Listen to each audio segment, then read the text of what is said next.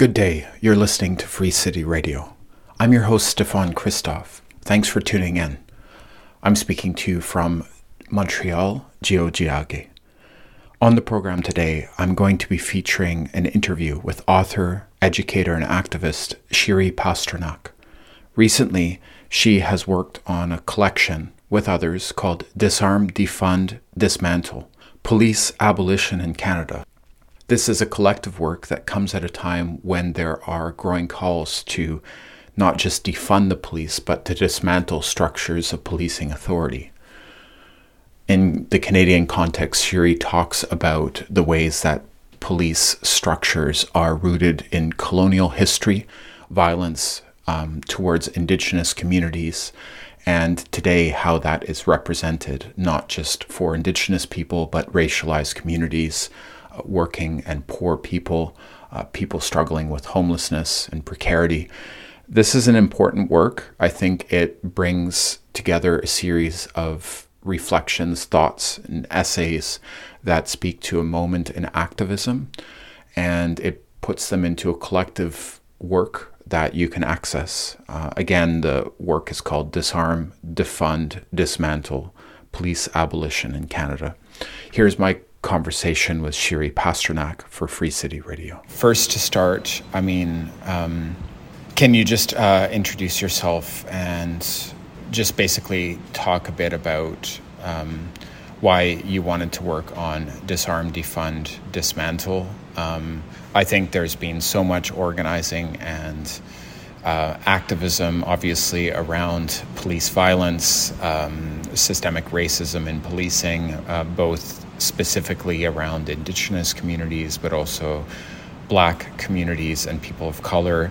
I think maybe one thing that comes to mind would be the ways that your book makes up for the lack of depth on all the excellent organizing on social media that's happening, but there's just not the space to really get into the issues that you did in your work. So yeah, if maybe just introduce yourself and any thoughts about that point.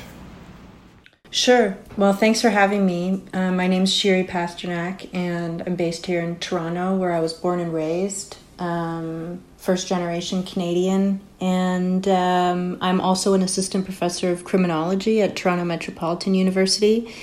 And I've been a community organizer for about 20 years, maybe more.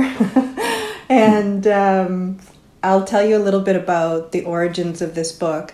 And hopefully in doing that, I can also, radically decenter myself in the process, because this was really a collective effort. And I think all the editors agree that what we did was curate some of the voices of people in the movement at a time when people were really eager and wanting to contribute. And the reason for that and the timing of the book really coincides with the murder of George Floyd in Minneapolis. At the time, as you know, there were lots of marches across this country against police brutality, for the abolition of police. Some of it was connected to specific police killings. There were about 6 murders in the aftermath of George Floyd's murder just across this country alone. Majority of them being Indigenous people, but also Black and mentally ill or mad people as well. And one of the biggest clapbacks that we were getting from the media and from political pundits was that this was a copycat movement, that people in this country were, seeing the marches and protests and political energy in the States and kind of mimicking it here, even though the problem of racism was nowhere near the extent it was in the United States, and there was nowhere near the kind of police brutality or police killing rates that you see in the United States. And so at the time, we had actually been organizing for 2 years for this conference on decolonizing abolition, or I think it was called, now I'm forgetting because it was so long ago. It was so amazing. It didn't happen because of COVID. It was a pre-conference for the Native American Indigenous Studies Association, and it was bringing together abolitionists from across the continent and across the world to come and talk about abolition. And since we had been working on it for 2 years, the best thing happened that could have, which was that we really created relationships and networks and trust. And those networks, even though the conference was canceled, really flared back up, and people got in touch and were able to use those networks to continue organizing. Someone sent an email saying, does anyone want to put a book collection together? That was Kevin Walby, one of the co-editors. And people were interested, and then people kept adding more people and more people. And then as these things go, there's a high rate of attrition. Eventually we were left with, I can't remember now the exact number, over a dozen amazing contributors and groups of contributors, all speaking about abolition, not from an academic perspective. There's quite a few academic books, and no shade on the academic books, but this collection, I think, it's so amazing for me to read, because it's speaking across the same intersections of movements that were in the room to really work across sectors towards a common analysis of the harm that police has on racialized and otherwise impacted and targeted communities. And I'm particularly proud that there's 3 contributions by sex worker groups, advocacy groups across the country as well, because this isn't a new movement, and people coming into it may not know the ways that sex workers have some of the most incredible protocols and community safety practices of like anyone else on the ground or any other labor movement. And so, there are people who didn't make it into the book, and there are people who did make it into the book. So there's something sort of random about it in terms of who had the time to commit. But I think in the end, it ended up being representative in a really surprising and amazing way. Thanks so much for sharing that reflection on the process around the book. I think that so often, when we think about the ways that, movements happen and also how those movements are reflected in publications, it's very much decentering the sort of long-term work that is involved in making that a reality. And so I'd just be interested in maybe if you could share a bit more. I mean, you talked about a number of issues, so maybe we could just draw out some of those specific points so we can go into a bit of depth on maybe 3 of the points that you mentioned. So the first one that really stood out was this challenge towards the idea that, Black Lives Matter or movements against police violence as it targets Indigenous people, movements against police violence as it targets racialized communities and immigrant communities, and more generally the violence of policing, that movements and organizing in Canada are copycatting the energy political organizing in the US. I'm just wondering if you could underline why that critique of the sort of the mainstream lack of recognition of the long-standing organizing that has gone on within communities within the borders of colonial Canada. Why is challenging that important? Well, it's important for so many reasons. I mean, obviously the most basic reason and the priority is that it's a counterfactual to reality. So people who have been targeted by police know this to be true, and it's time that white Canadians are I guess decentered in being the ones who are the final arbiters on what is racism and whether Canada is racist, because often the people who are saying Canada is not racist are people who historically would not experience racism. And so this is really a kind of transformative moment, I think, for across the country and in different ways and across different movements. But I think people having platforms to speak for themselves and to speak back against these mythologies of Canadian exceptionalism is just first and foremost the most important thing. It's just the most important starting point, I guess, is just to say this mythology about Canadian diversity and acceptance and exceptionalism is just untrue. And the second part of why it's really important right now to interrupt or disrupt that Canadian narrative is because what's happening at the intersection between all these movements is this really complex and sophisticated and smart analysis about the relationship between different systems of systemic oppression.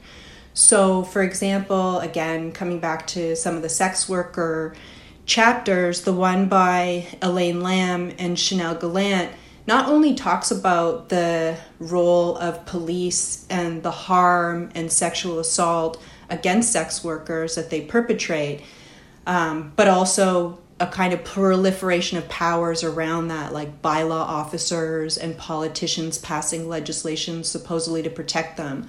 But it's also a chapter about the particular precarity about migrant sex workers and racialized sex workers as well, and that there are these intersecting axes of oppression. Their migration status, labor status in a precarious labor market, perceptions of hierarchies of civility and acceptable professionalism. All that stuff is kind of at play in how the police get away with what they get away with in that context. And so what we found also in the years that we were mobilizing towards the conference that was canceled was just how rich our conversations were when we started to understand how our critiques against police could be made in a way that was in solidarity with other people, so that we didn't end up reproducing the same kinds of colonialism or anti-blackness that we're opposing. Thanks so much for sharing all of that, Shiri. So there was a bunch of points in your first response that I wanted to draw out, but I know that this is a big point, but I just was wondering if you could talk about the complexity of the line, that the political reality that is happening in Canada, where we see a lot of like colonial mainstream institutions like the CBC, for example, universities like McGill. I live in Tiohtià:ke in Montreal, right? So I see that happening with land acknowledgements or, sort of a quote unquote woke discourse where there is this effort to reach out and to basically incorporate a lot of different experiences within colonial Canada on the surface. There seems to be a really limited response in terms of actually taking an in-depth, like what happens in your book, an in-depth historical anti-colonial analysis seriously when it comes to why this shift needs to happen. It's almost like there's a fashion change, but it's not really about the sort of systemic issues that you get into in your book. So if you could share any thoughts about that. Yeah, it makes me think about this analysis that I really appreciate and draw on a lot, and it's there's an article by political theorist Robert Nichols called "The Colonialism of Incarceration." This is an answer to the question about sort of why we need to deepen our analysis into the foundations of police violence and the carceral system, and to think intersectionally. And in the article, he talks about the fact that a lot of the critiques of the prison system and police within Indigenous communities is quite different than you see in prison studies more generally.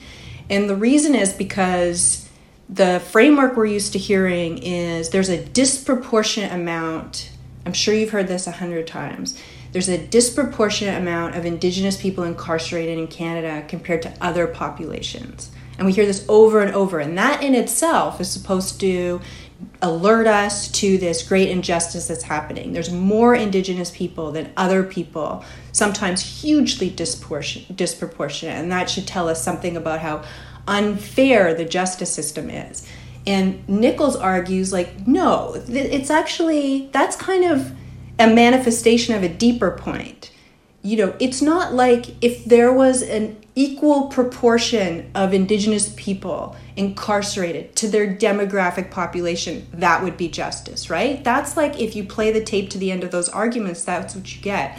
And he's arguing, no, like, if you actually take seriously the fact that from an Indigenous perspective, the legal system itself and the criminal justice system as a branch of that is an imposition of settler authority on Indigenous jurisdiction, then you're getting closer to the heart of an anti-colonial critique of the prison and police systems. And Freelance Free Peoples write about this in their chapter in the book, really excellent chapter that I highly recommend, that there's this kind of trajectory of incarceration that is about territorializing sovereignty and creating forms of containment of Indigenous people because of the political threat they pose. That's different than other critiques of the police from other targeted communities.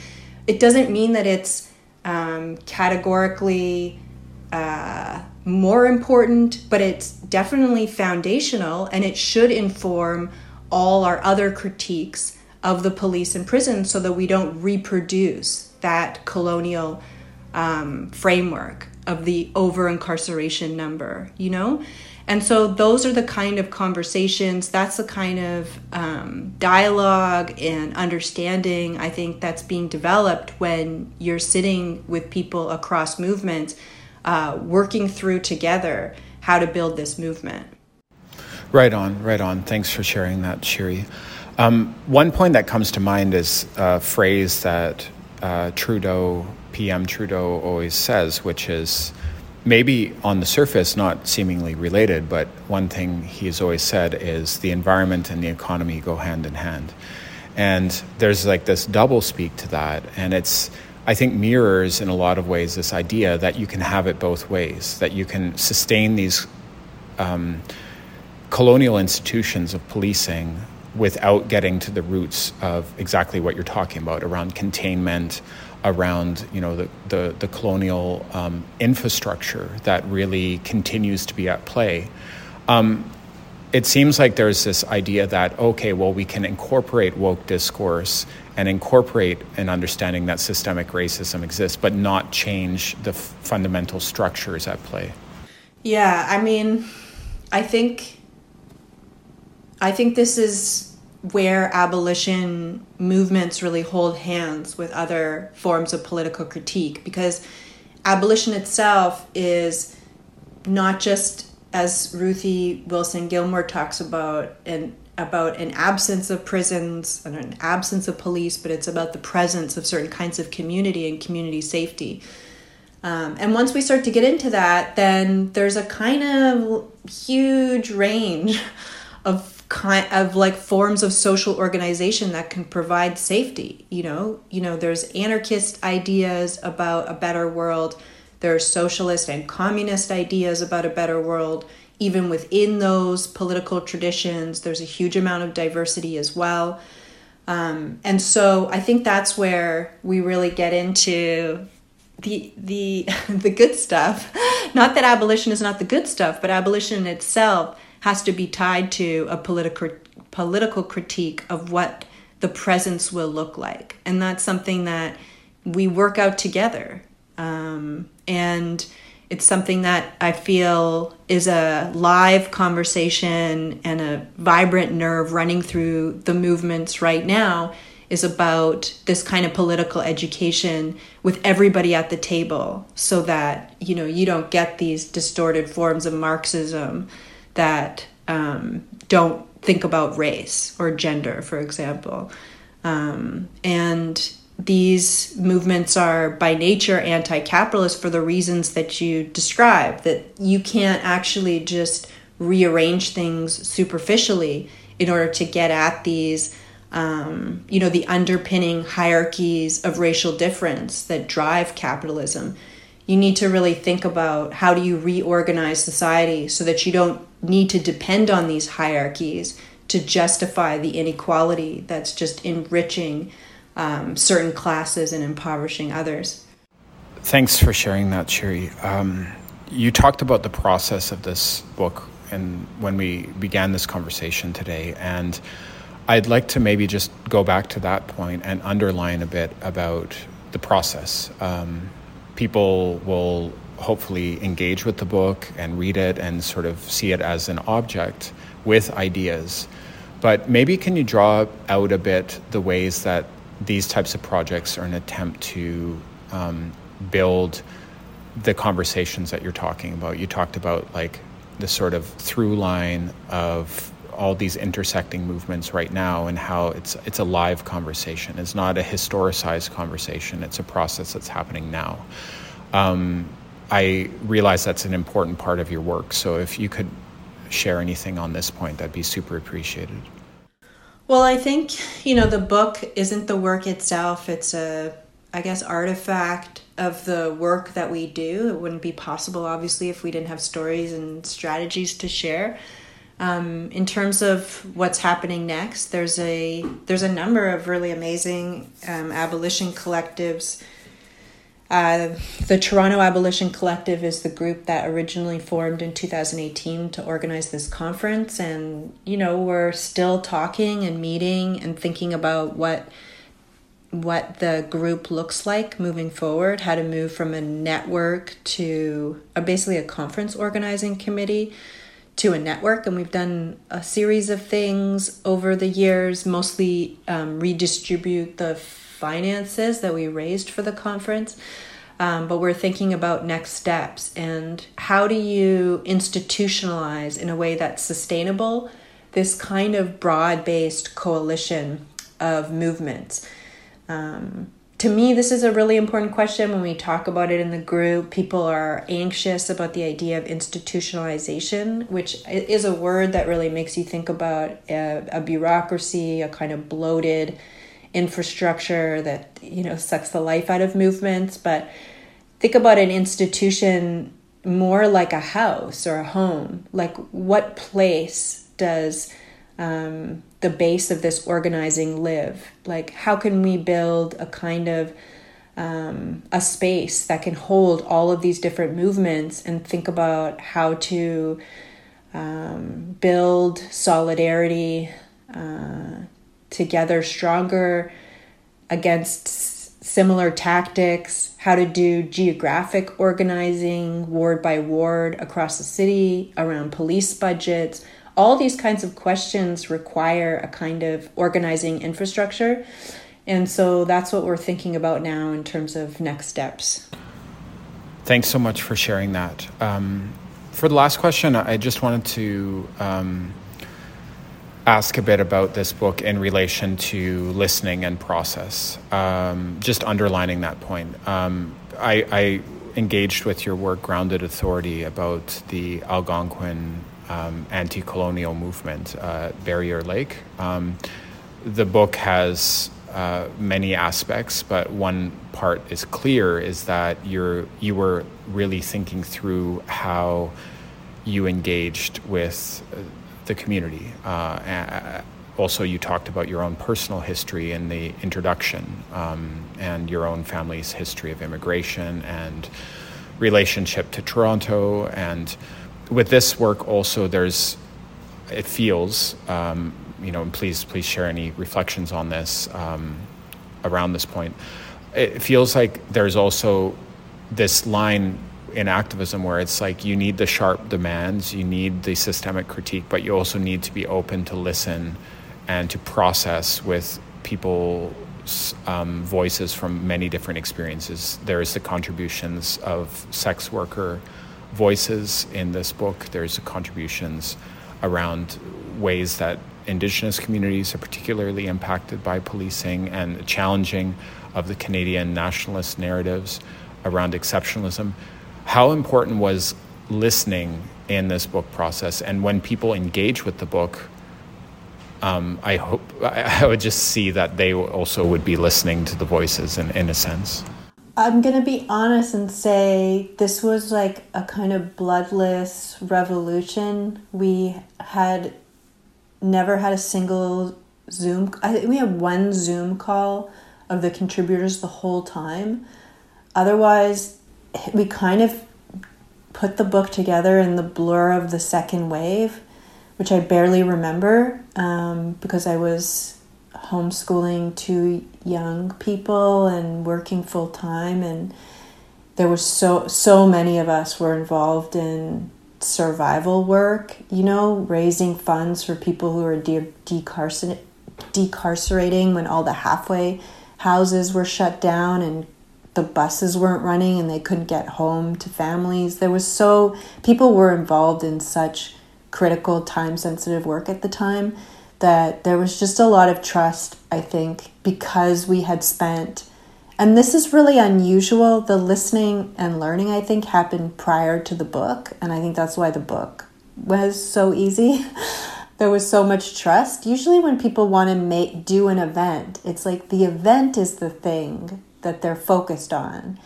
But for us, partly due to Craig's leadership, he had a vision that we would spend instead a lot of time up front. Craig Fortier spend a lot of time up front just developing principles, developing values, developing conflict mediation principles, visioning what we wanted the space to feel like, doing tons of outreach to make sure the right people were at the organizing table, having enough lead time so that people could get involved, and it wasn't like hey, like you have to show up now for the next 2 weeks or you're not part of the movement. Like there was a real conscientious and sensitive approach to organizing that built a lot of collective unity and mutual accountability for the 2 years leading up to the conference. And so when the conference was canceled, like all those relationships had been built and were intact. So it wasn't like a total loss. And we still want to organize the conference, but I think in that time that we spent together, what's really remarkable is that we may not have organized the conference, but we gained all these relationships in this new network. And this book is just one manifestation of that. Great. Thank you so much, Shiri, for your time. The book is Disarm, Defund, Dismantle, Police Abolition in Canada. Shiri is one of the editors. You can find it through Between the Lines. That was a conversation with author and educator Shiri Pasternak, who has recently co-edited a book called Disarm, Defund, Dismantle, Police Abolition in Canada. You can find that through Between the Lines books. I would recommend this project. Thank you so much to Shiri for taking the time to join the program today. Free City Radio broadcasts weekly. We air on CKUT 90.3 FM in Montreal at 11 a.m. on Wednesdays, on CGLO 1690 a.m. on Tuesdays at 1 p.m. in Tiohtià:ke, Montreal, on CKUW 95.9 FM in Winnipeg, Treaty 1 territory of the Métis Nation, that is airing on Tuesdays at 8 a.m., on CFRC 101.9 FM in Kingston, Ontario, on Wednesdays at 11:30, and on CFUV 101.9 FM in Victoria, British Columbia, on Wednesdays at 9 a.m. You can find Free City Radio on Spotify and iTunes. Just look up our program, Free City Radio. Our archives are at soundcloud.com/Free City Radio. I will go out on the program today with some music from the Halusi Nation, and I'll talk to you next week. Thanks for tuning in and take care.